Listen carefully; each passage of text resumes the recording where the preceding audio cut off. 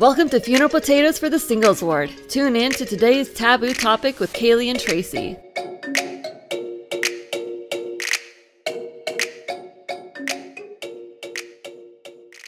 Two more episodes. Two more. Oh my goodness. That's crazy. Oh, I need a break. I'm so tired. Two more. We can do this.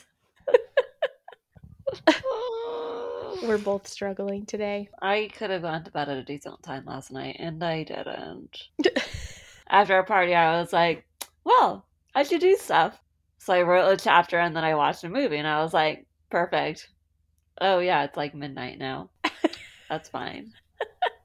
Then I was hoping at least I'd sleep in, and then no, somebody wanted to go outside at 6 a.m. The dog.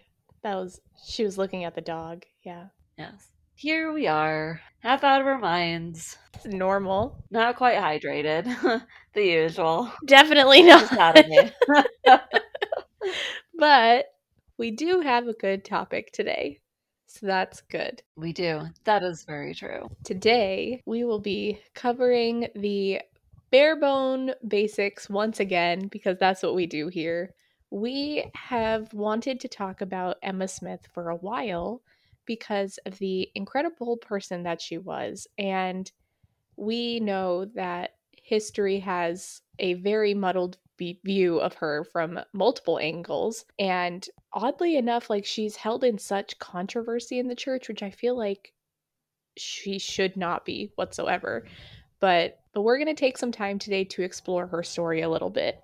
We know that we're not going to do her justice. She really needs her own podcast, which I'm sure someone out there in the church has already created, or she needs like a comprehensive series.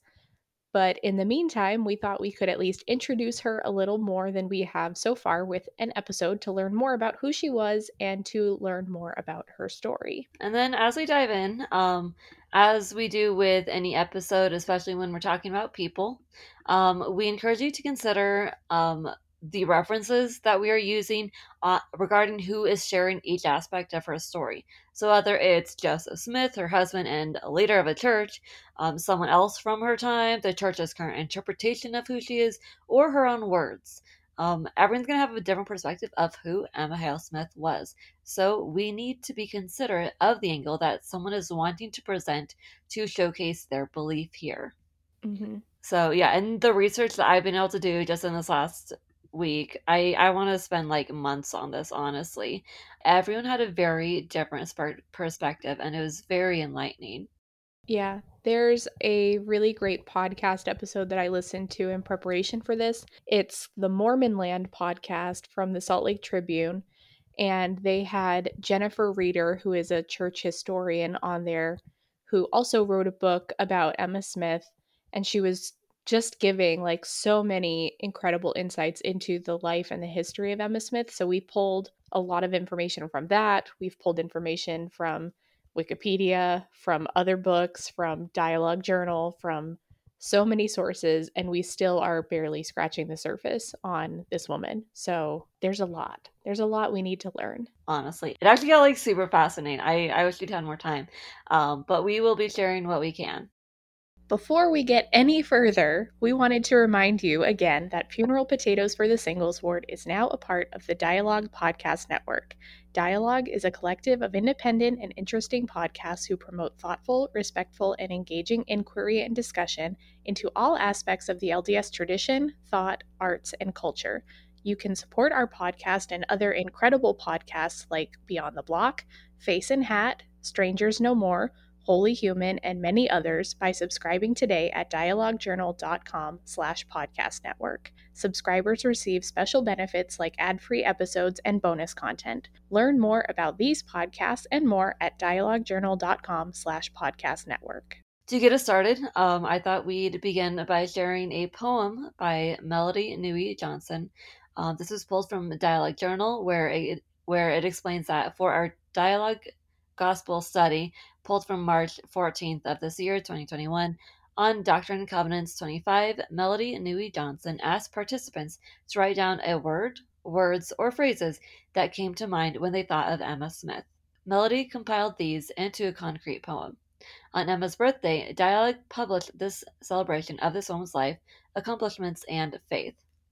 Wife, elect, bereft, scribe, tolerant, complex, strength, president, conflicted, intelligent, sovereign, elect lady, prophetess, wife, mother, presidentess, long suffering, she is my friend, supportive seeker, courageous, spirited, Joseph's wife, valiant, enduring, faithful sister, somewhat supportive wife, First Lady of the Restoration, a remarkably strong woman, educated, sensitive, beloved, trailblazer, stalwart, and her own self. Emma equals an enigma wrapped in a conundrum, strong and enigmatic, independent, heartbroken, patient, woman of compassion and deep sorrow that guided her, the woman who created the movement of the Restoration, the right person needed to accompany Joseph to the hill, an intelligent woman who endured exquisite sorrow with dignity and grace. Whatever elect lady means. Always the first phrase I think of when I hear Emma Smith. With all she went through and lost children, she was there for Joseph, supported him, and never walked away. Faithful and inspired, I don't think she gets nearly enough credit because Brigham Young seemed to dislike her. Encouraged, inspired Joseph to do right, to listen, truly listen to God and the Spirit. Joseph's wife vilified because of her reaction to polygamy. Who is Emma Smith? Wife. Who is Emma? Strength. Often, sometimes the wife is the last one to know. A woman with a home she loved and cared for. Companion? Victim? Supporter? Dissenter? Strength and power of convictions. Unsung hero of the Restoration. A faithful, questioning woman. Magnanimous and forgiving. Betrayed by her husband. Beleaguered, sad, loving, too familiar with grief. The one left out. Woman of faith. Joseph's wife. Prophetess. Sacrificing. Matriarch. Relatable. Gracious. Devoted. All of us. I love that.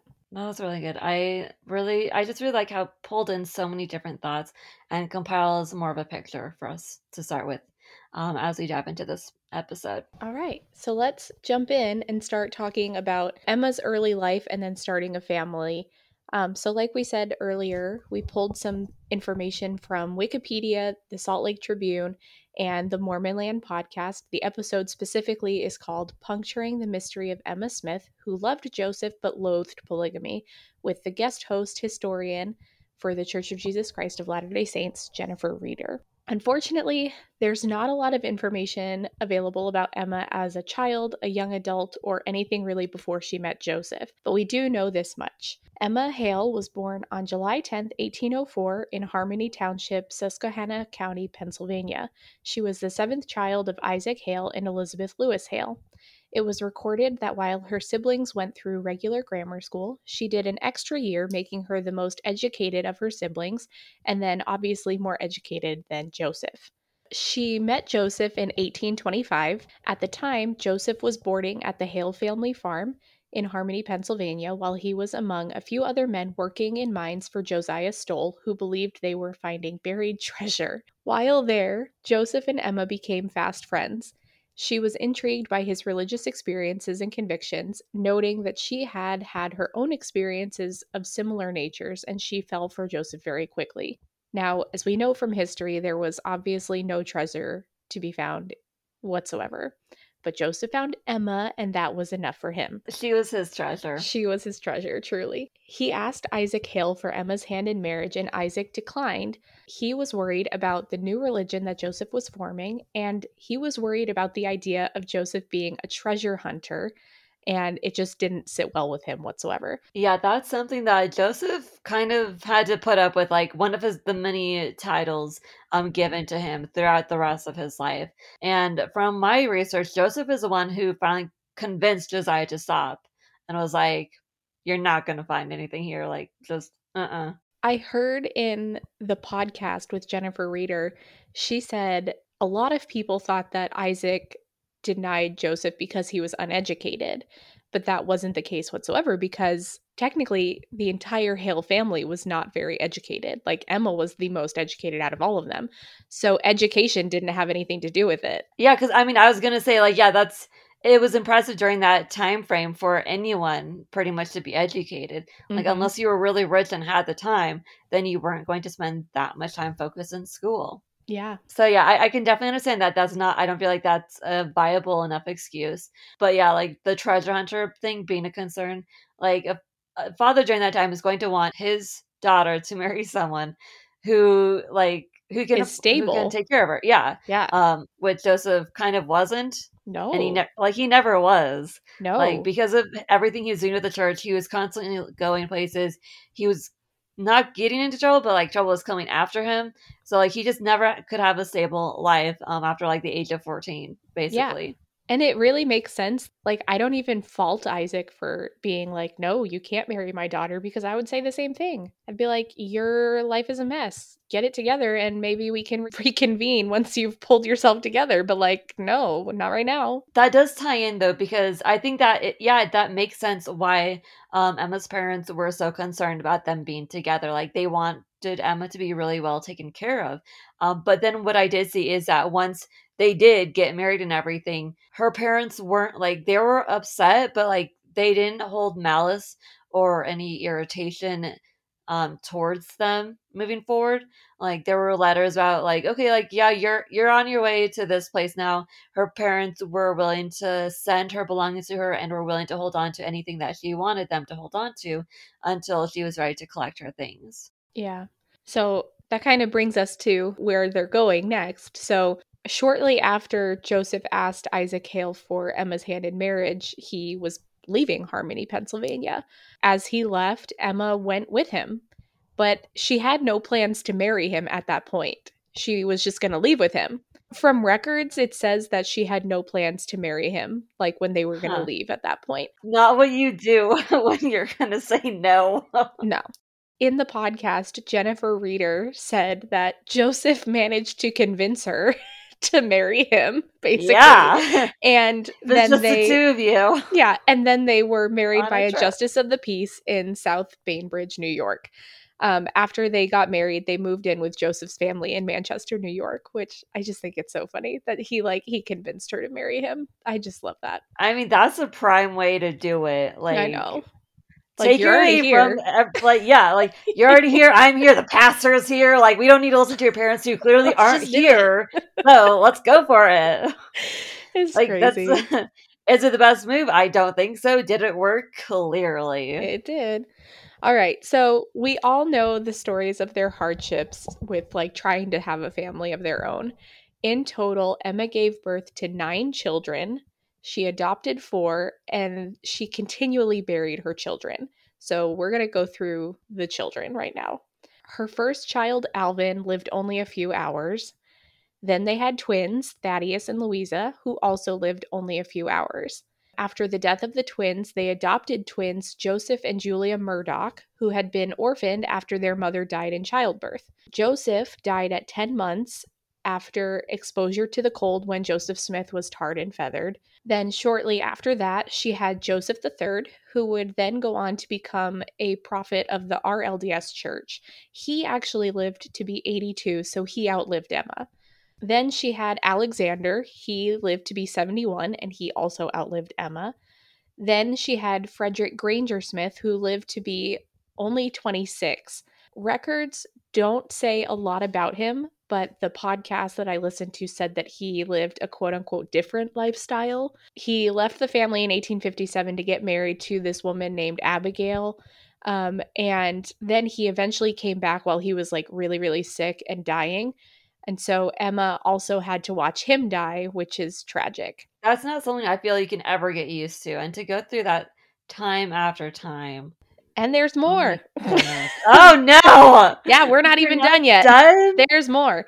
Um, No. then in 1840, she had a miscarriage. Then she had another child, Don Carlos, who only lived 14 months. Then she had one more child who was born just after Joseph's martyrdom. His name was David. He lived to be 59, but he was said to have many mental health issues, and he was actually put in an institution in the later years of his life. Wow, I've never heard. Yeah. We never talk about the children who lived. No.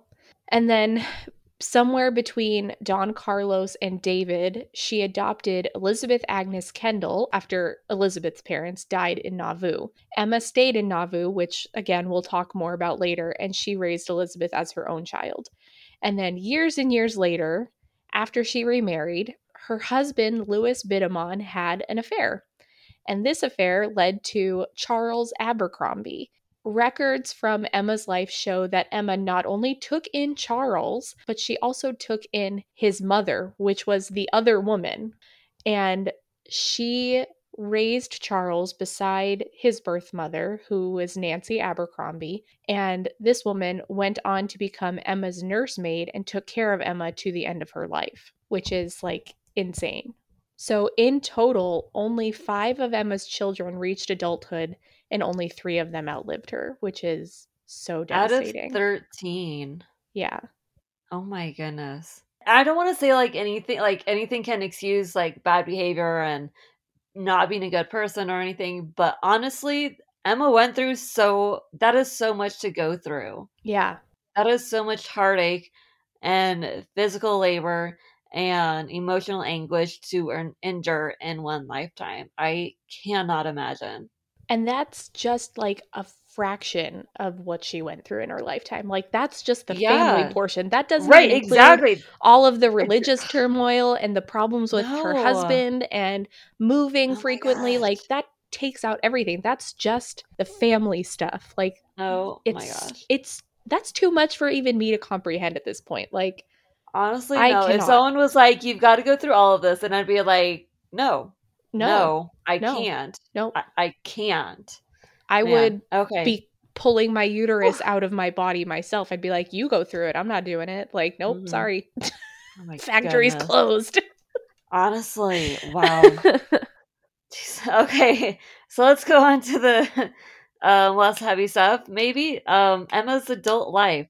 Her entire life is just like one crazy story filled with so much that she endured. And we have so many records of how much she really did. And I mean, she's always referenced along with her husband. Like, that's when the records start including more about her and her life and what she did and everything. And we know how that's how women usually get represented in history, is that they're marked as this famous man's wife. So it's important for us to be able to note that she did so much on her own. Like, she wrote in so many journals that helped us keep track of some things that were like going on in her lifetime, and we have her perspective of her story. She did so much on her own as a strong, spiritually and independent soul. And we've got like recordings about how she tended to the sick as a nurse, for example. Like, she would help nurse people back to health. She learned many healing techniques with herbs and plants that were available from her mother and from Lucy Mack Smith, with whom she was very close to. And it's awesome to note that women had the gift of tongues and healing through the administration of blessings, and could actually give blessings back then for the healing of the sick and afflicted. So that was something that was given to women during that time to be able to use that power and the strength for one another. And that's something that Emma would use for her children and for strangers along the way so often. And then, of course, we do need to know her entire marriage to Joseph, because that's a big thing, you guys. So big. And it's very interesting to see the different perceptions on how people present their marriage and everything. So while even most people I talk to who don't really like Emma Smith, they at least note that she had a good relationship with Joseph. To an extent, I will say, because no relationship is perfect. But what you can find is proof between them of their love, which is found within their letters that they would send to one another while they were married, because he was often away. And every letter was very evident of the love that they had for one another, the concern that they had for one another and for their family. And so, of course, it was hard for her to be separated from him frequently, but she had the capacity to keep up the business and organization of the church. Jennifer Reeder, a church historian from the podcast, said Emma was more adept at business than Joseph, and she handled things very keenly and sharply. She had good judgment, she could discern who had good intentions and who did not. While Joseph was the charismatic and trusting one, Emma was a discerning one and ran a tighter ship. I like knowing that about her. I just really love knowing that she was the sharp, stern, discerning one out of the relationship. I love that. Definitely. Okay, so then moving forward, I want to share a quote from Sister Sense and Hard Facts, Mormon Enigma, Emma Hale Smith by Linda King Newell and Valine Tippett Avery, both of whom have actually written quite a few things on Emma Smith. I think further back into the 80s and everything.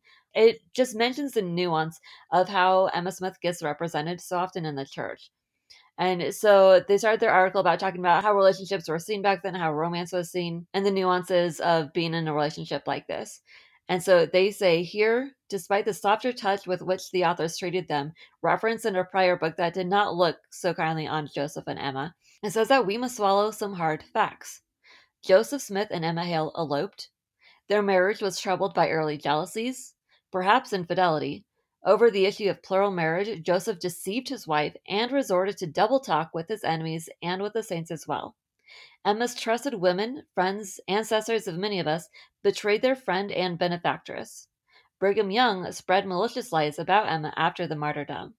Young Joseph was ordained by his father to be his successor in church leadership. Not an easy dose for us who have been schooled in unquestioning reverence for our leaders and acceptance of the apostolic succession. I really enjoyed this article because it was just kind of hinting, it wasn't hinting, it was just explaining on the fact that this is very nuanced. Like, it's not that Emma Smith was good or bad. It's that she was a person who went through a lot and did the best that she could do during her time. And Joseph Smith was doing his thing too. And they were in a very tumultuous time because of everything that was going on with them in their personal and public lives. And it's important to understand those nuances when we dive into any of their lives, anything during that restoration time. Nothing was perfect. Like, we can't put anyone on a pedestal. Yeah. And we're going to get more into each of those little points that are in that quote too, a little bit later in the episode. Still in focusing with their marriage, this is why polygamy was such a heartbreak for her and for Joseph. We go more in depth into the polygamy side of things in episode 83, but we wanted to touch on a few important things here as well. Like we said in our polygamy episode, Emma wasn't aware of all of the plural marriages that Joseph was engaged in.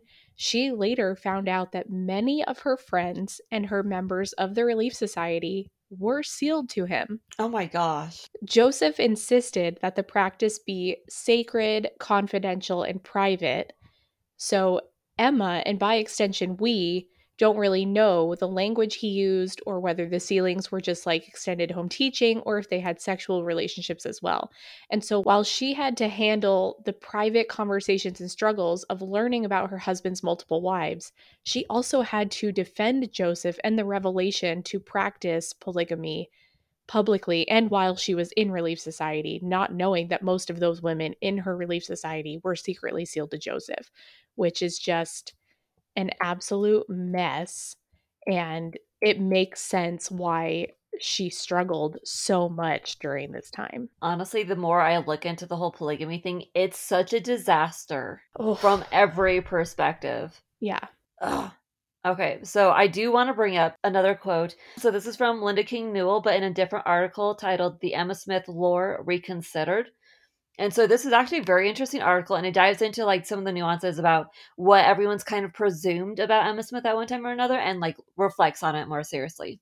This is about her opposition to plural marriage. The quote reads, Emma's opposition to plural marriage is well known, as is a temporary embracing of it when she gave Joseph permission to marry at least 4 women of her own choosing.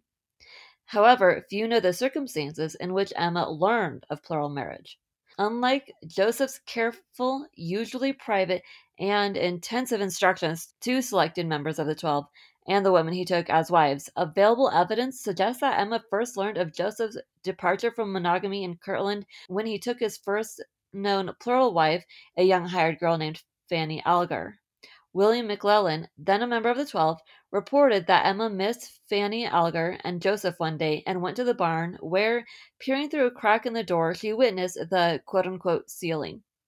Apparently, she treated it as a one-time incident, but later in Nauvoo, rumor and innuendo about such unconventional marriages began surfacing. So in the spring of 1842, Emma was unaware that Joseph was taking plural wives.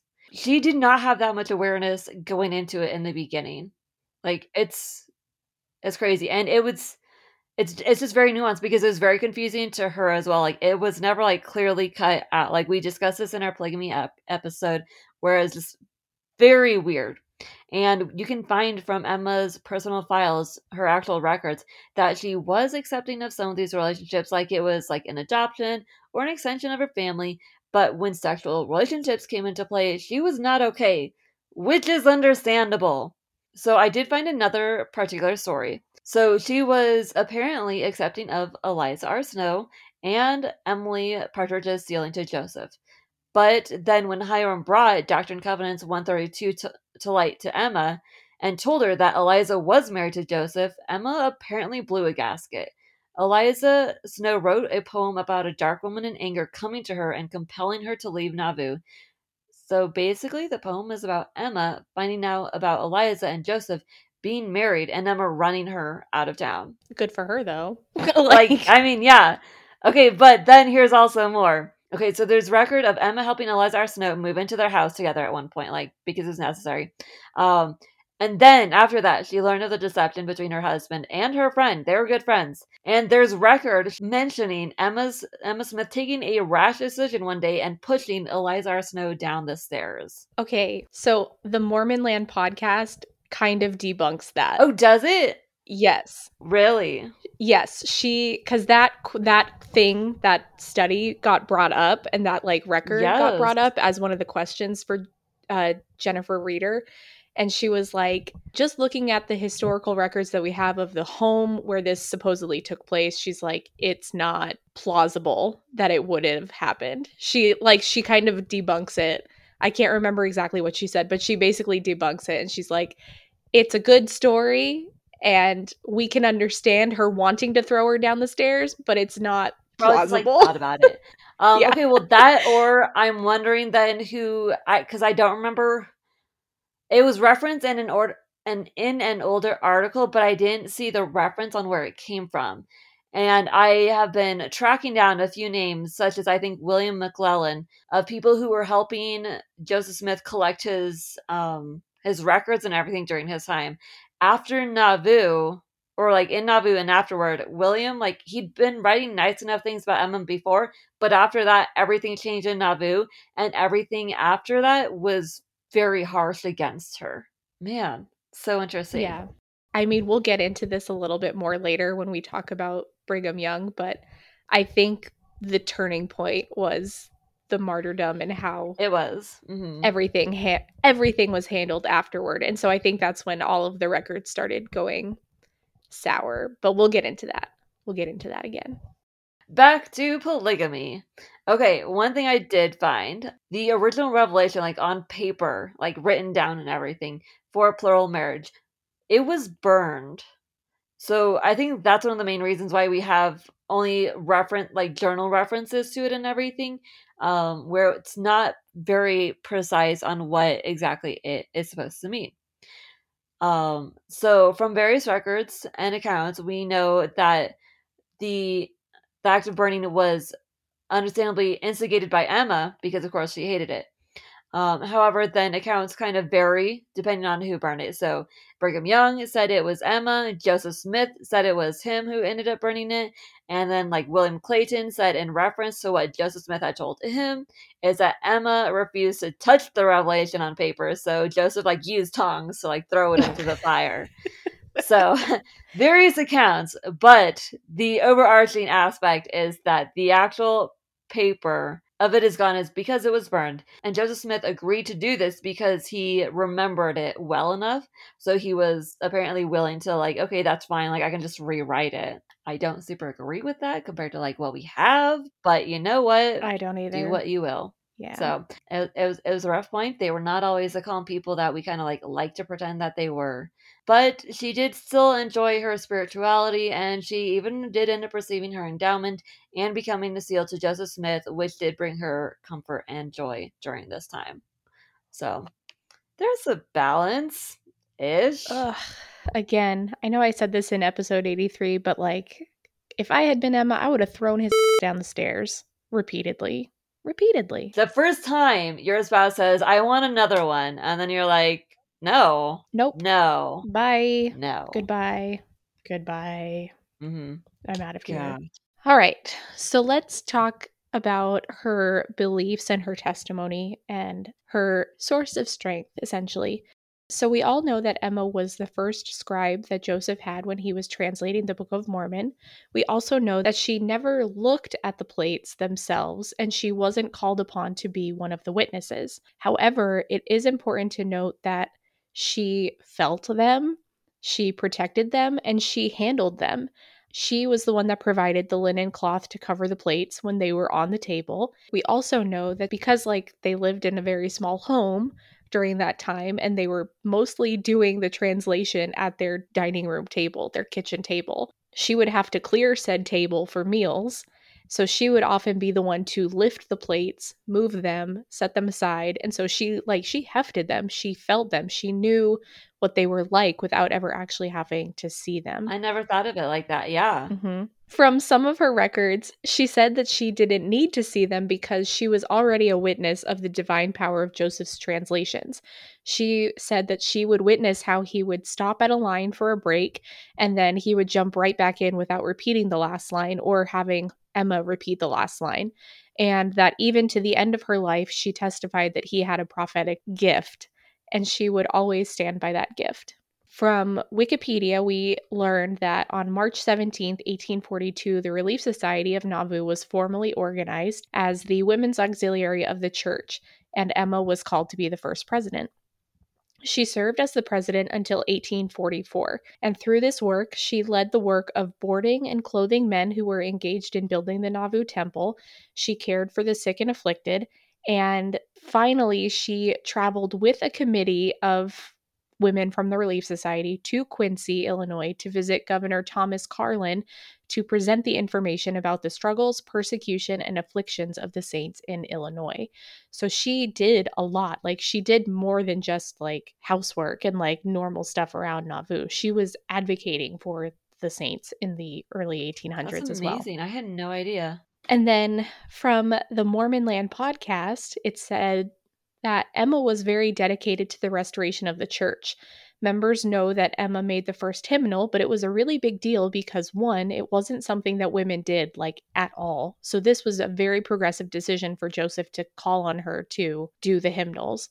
Two, they were creating a form of worship and identity that was absolutely unique to the fledgling Church of Jesus Christ of Latter-day Saints. Emma recognized that there were hymns from other faiths that were powerful and important, and she gathered several of them and she blended them together to also be a representation of the blended identity of the saints, because the saints all came together from different religious backgrounds.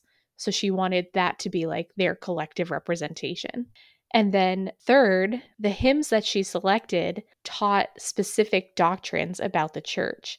So, while she picked one song that was teaching about the atonement, she didn't choose another song because it didn't reflect the doctrine of the atonement that they had learned through the Book of Mormon translation. So she was picking songs that specifically amplified that doctrine. Very impressive. All right, so we're gonna go back a little bit as we kind of talk more about her spirituality and her strength, because we do want to be able to highlight that she received her patriarchal blessing. She did this. She received it from her father-in-law, Joseph Smith Sr., on December 9th, 1834. So about 10 years before she started the Relief Society. It was very interesting to read. You can find it online, and it talks about how the Lord has heard her cries and told her of afflictions that others would receive because of their harsh behavior and justice. Because she saw so many bad things happen. I mean, she saw her husband got tarred and feathered. She went through so much, and so she finds some kind of comfort and justice that will come someday. The Lord absolves her of any blame or guilt for her children who died that she might have been hanging on to.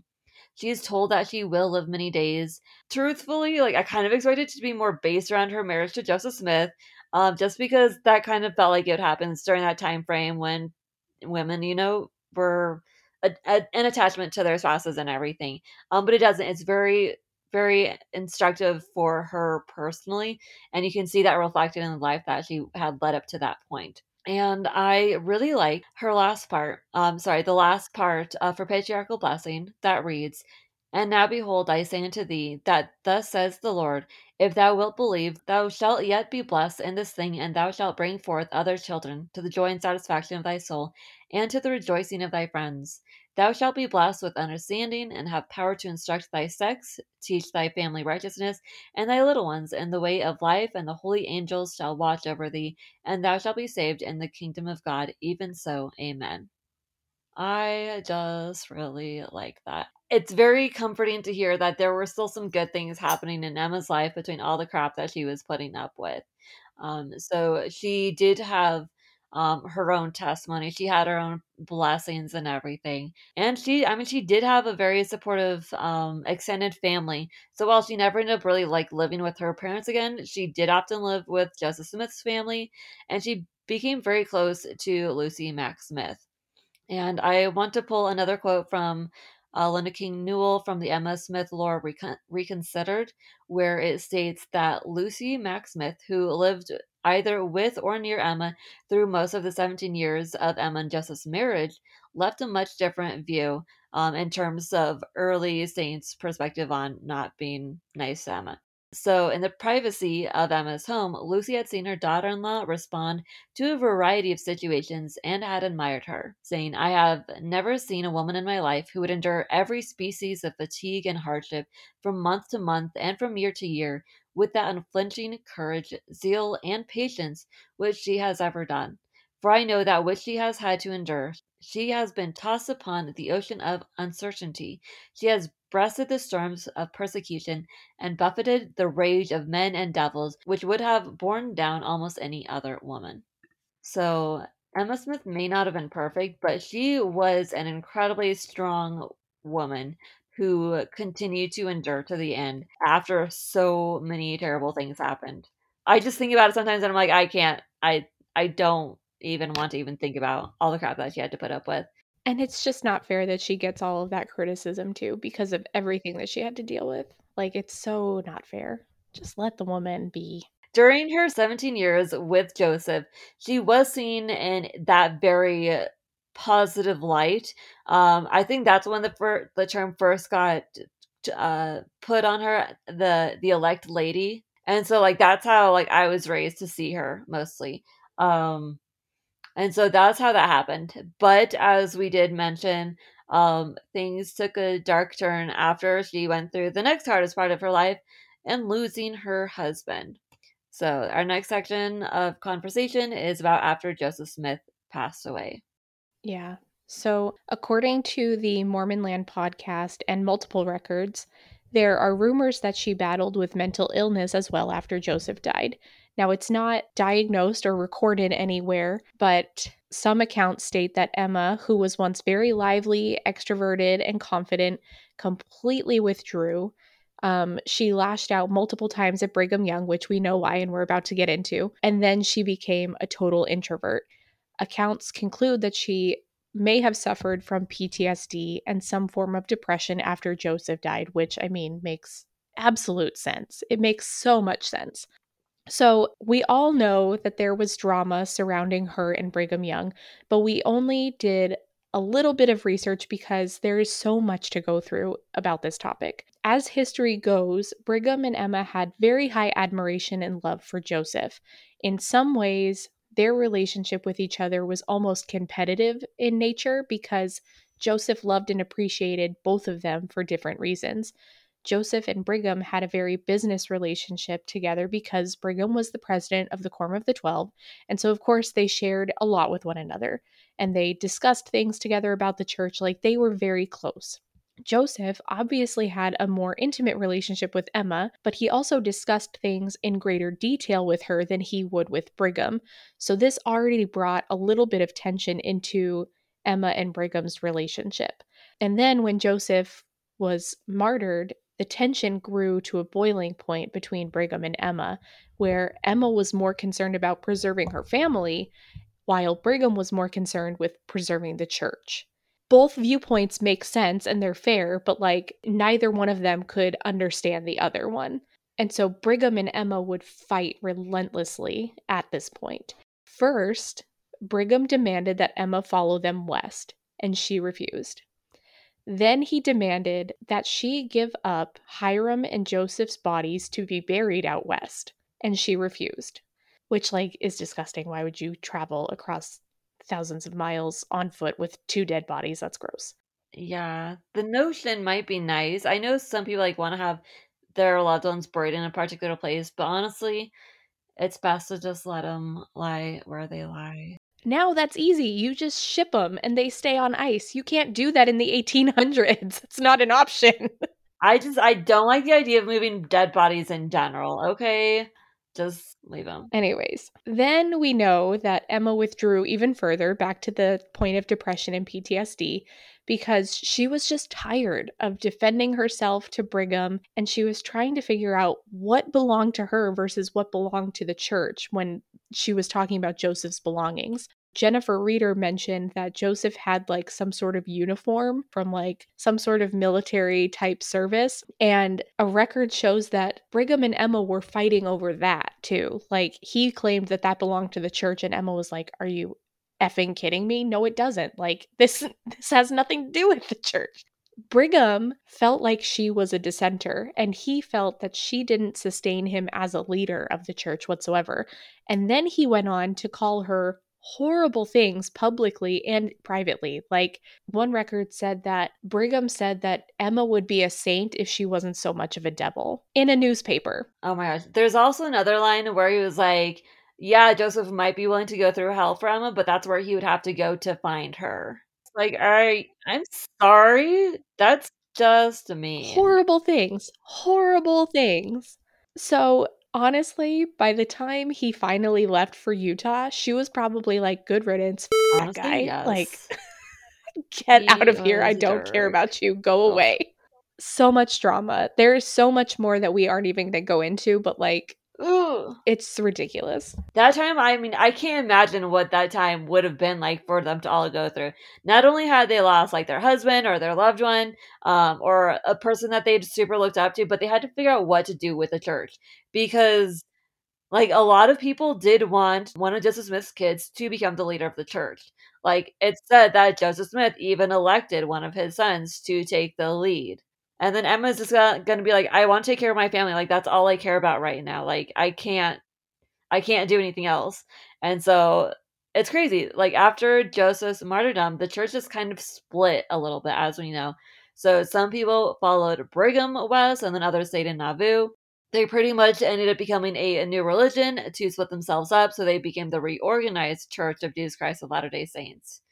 So we know that for a long time, Emma was unaffiliated with any church. She still had a lot of the same beliefs and everything, but she was not about to join the Saints West.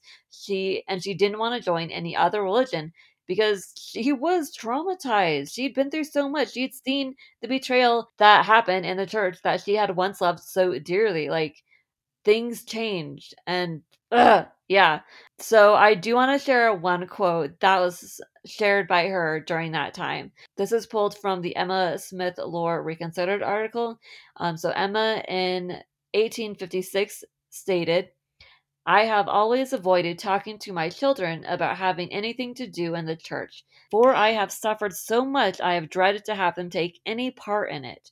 But I have always believed that if God wanted them to do anything in the church, the one who called their father would make it known to them, and it was not necessary for me to talk to them about it. So that's understandable. So in 1860, Joseph III was approached by members of the RLDS Church and asked to be their prophet. He brought this up to Emma, and they prayed about it. Emma and Joseph III ended up joining, and he became a prophet for them pretty much immediately. The two of them were never really baptized into the church. They believe that their original baptisms were the true or the pure baptism required of the Lord. So the church met in Nauvoo in the red brick store, and she eventually compiled two more hymn books for them and ended up becoming invested in the church later in her life. Now, while we know this, like she kind of left the LDS church for the RLDS church, the LDS archives are pretty much open to the public, but the RLDS archives are not. And only like special historians and such, I believe, have had access to them. So we've got a lot of record from her, but we also might be missing more that just hasn't been shared. Yeah. Oh, another complication that then came up was Not only had she lost her husband, but she was also put in a very difficult financial situation. So we know for the most part that Joseph Smith never really had any money. He was always trying to find jobs and so on. And in gathering with like lawyers and such after her husband's death, Emma found that they just kept finding more debt. Like hundreds needed to be paid back. By Joseph's own account that they found in his records, he owed over $50,000 at that time. In 1800s money, not today's money. So this debt would haunt her for many years to come. And as Tracy, you mentioned, the church kept wanting to take things of Joseph's to like have for the church, and they're like, "No, we really own this. We own this land that Joseph deeded to you, so you can't have it and use the money from it or anything." And so, in the Emma Smith Lore Reconsidered article, it says that Brigham Young probably never fully realized Emma's financial plight, the final outcome of Joseph's estate, or its effect on her. Instead, he discoursed publicly on Emma's wealth, giving the impression that she had usurped most of it from the church. While the church did not gain anything from the final settlement of Joseph's estate, even the property Brigham thought he and the trustees had given Emma had to be repurchased with the money she received from the court.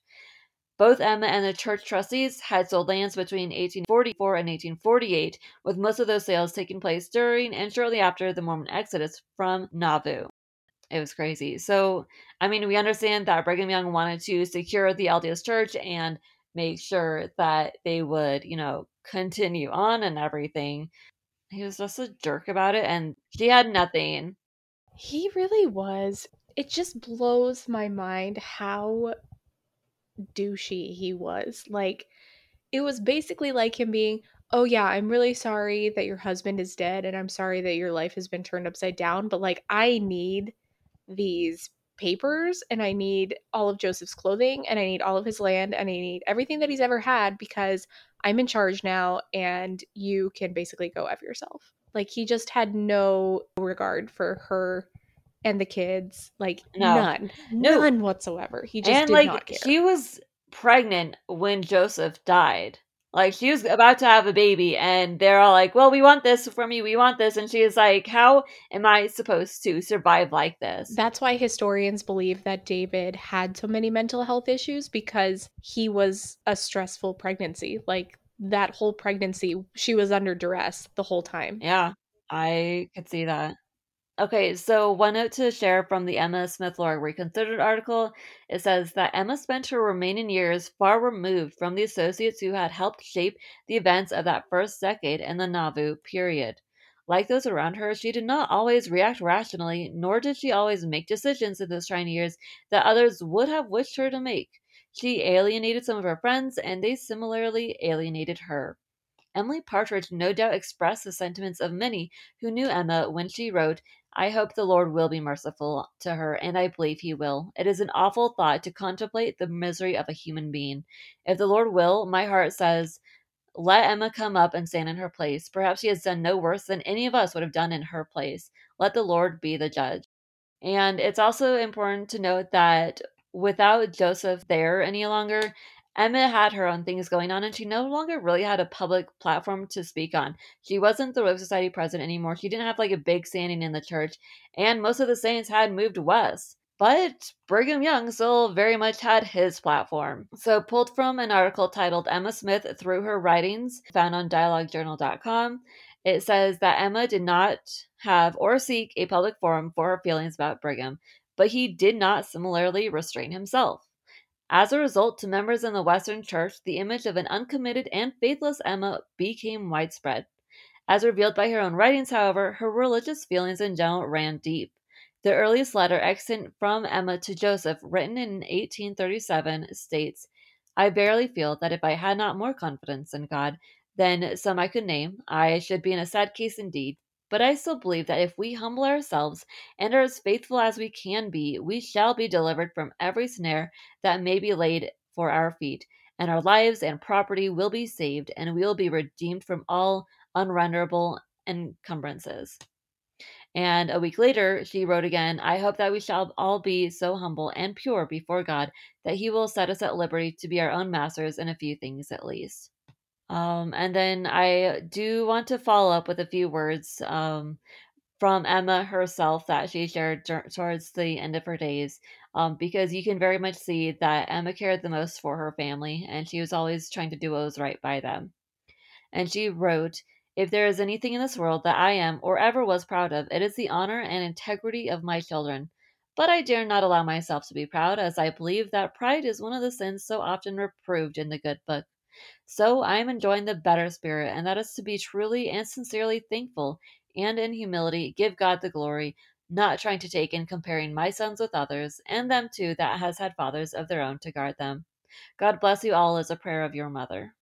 As we know, she would continue to write. She would continue to take care of her children through the days continuing. She did remarry at the age of 44, something that shocked many in her community who probably expected her to stay faithful, quote unquote, to Joseph after his passing. But we can find that they did share letters with one another when her second husband, Louis Bideman, he left briefly for the goldfields in California, and they would write letters to one another. Their letters were just as sweet and dear as her letters had been to Joseph Smith. They clearly loved each other and cared for one another. And even when they faced hardships like his illegitimate children coming into the picture, she still stayed. They had 30 years together until her death. And so, as we can see, Emma Smith lived a very trying life. She was patient, she endured, she did what she thought was best, and tried to do what she could in a strange time with the hardships.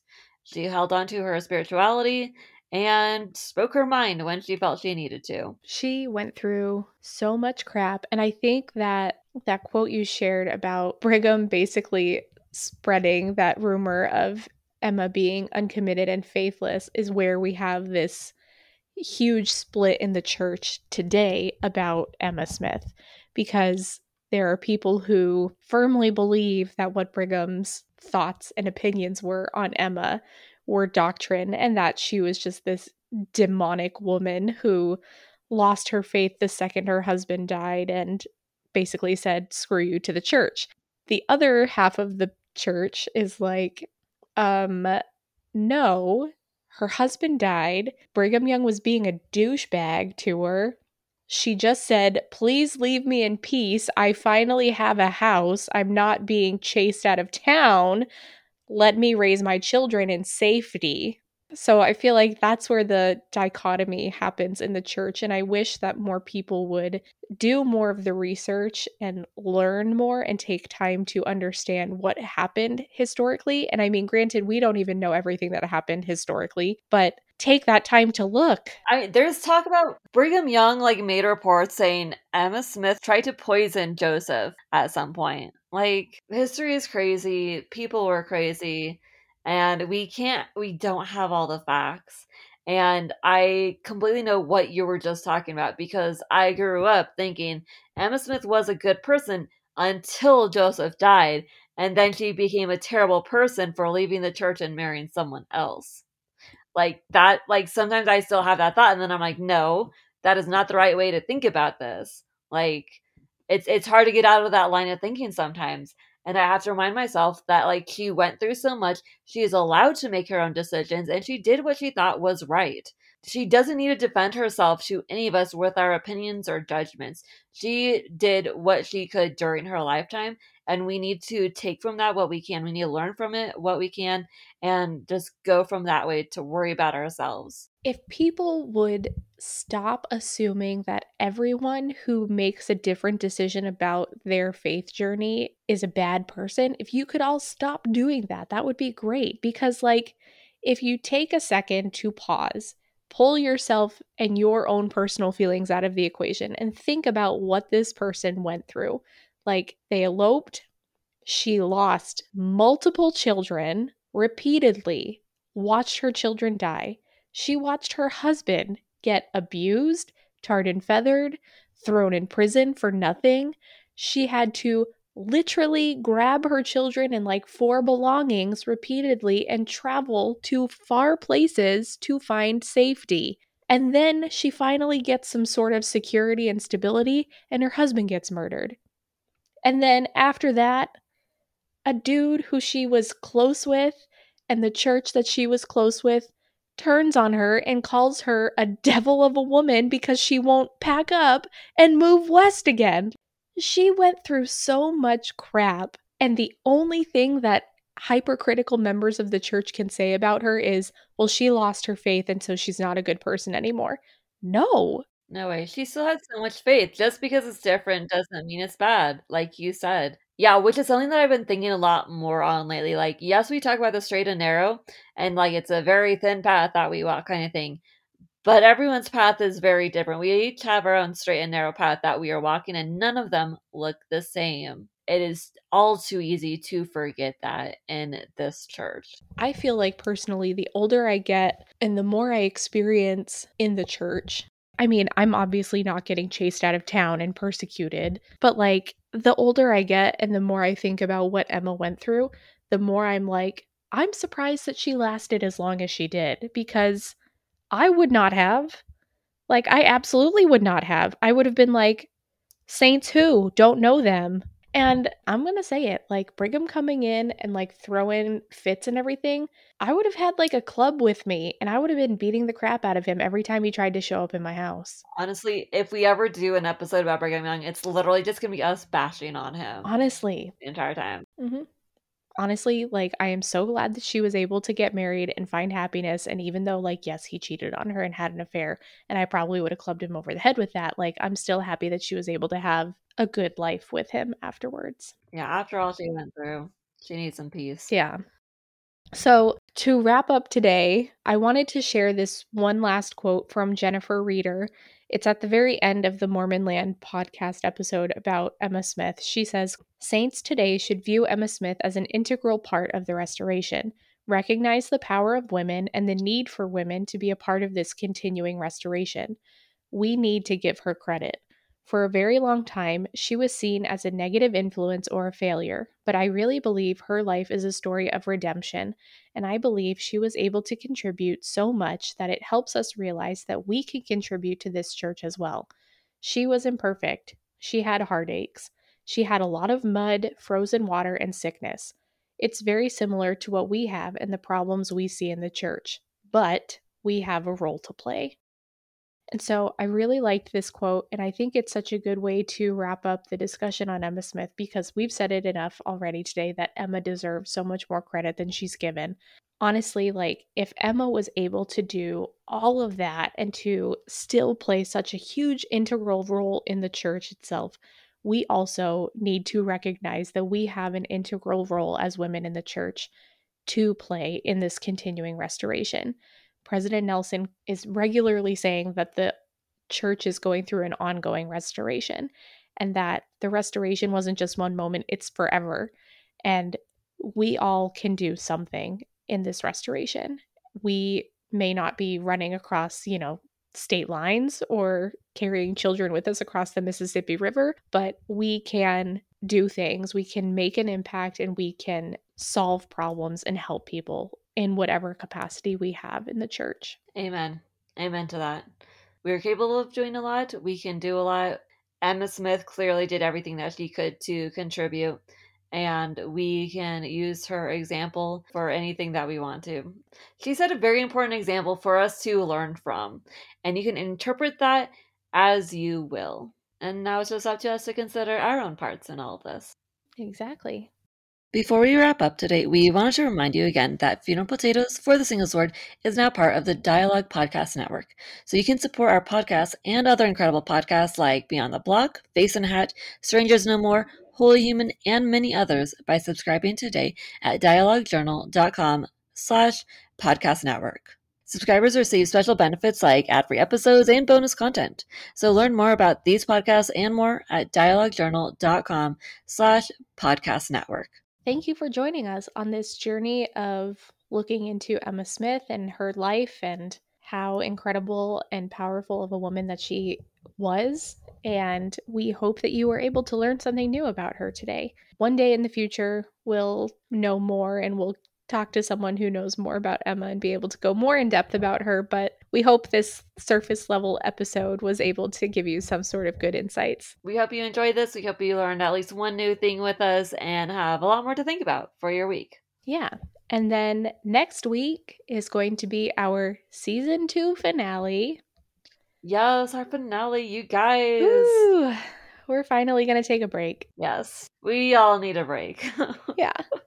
So stick around. It'll be fun. Yep, stay tuned for that. It'll be great. Thanks for joining us again, guys. Bye. Bye.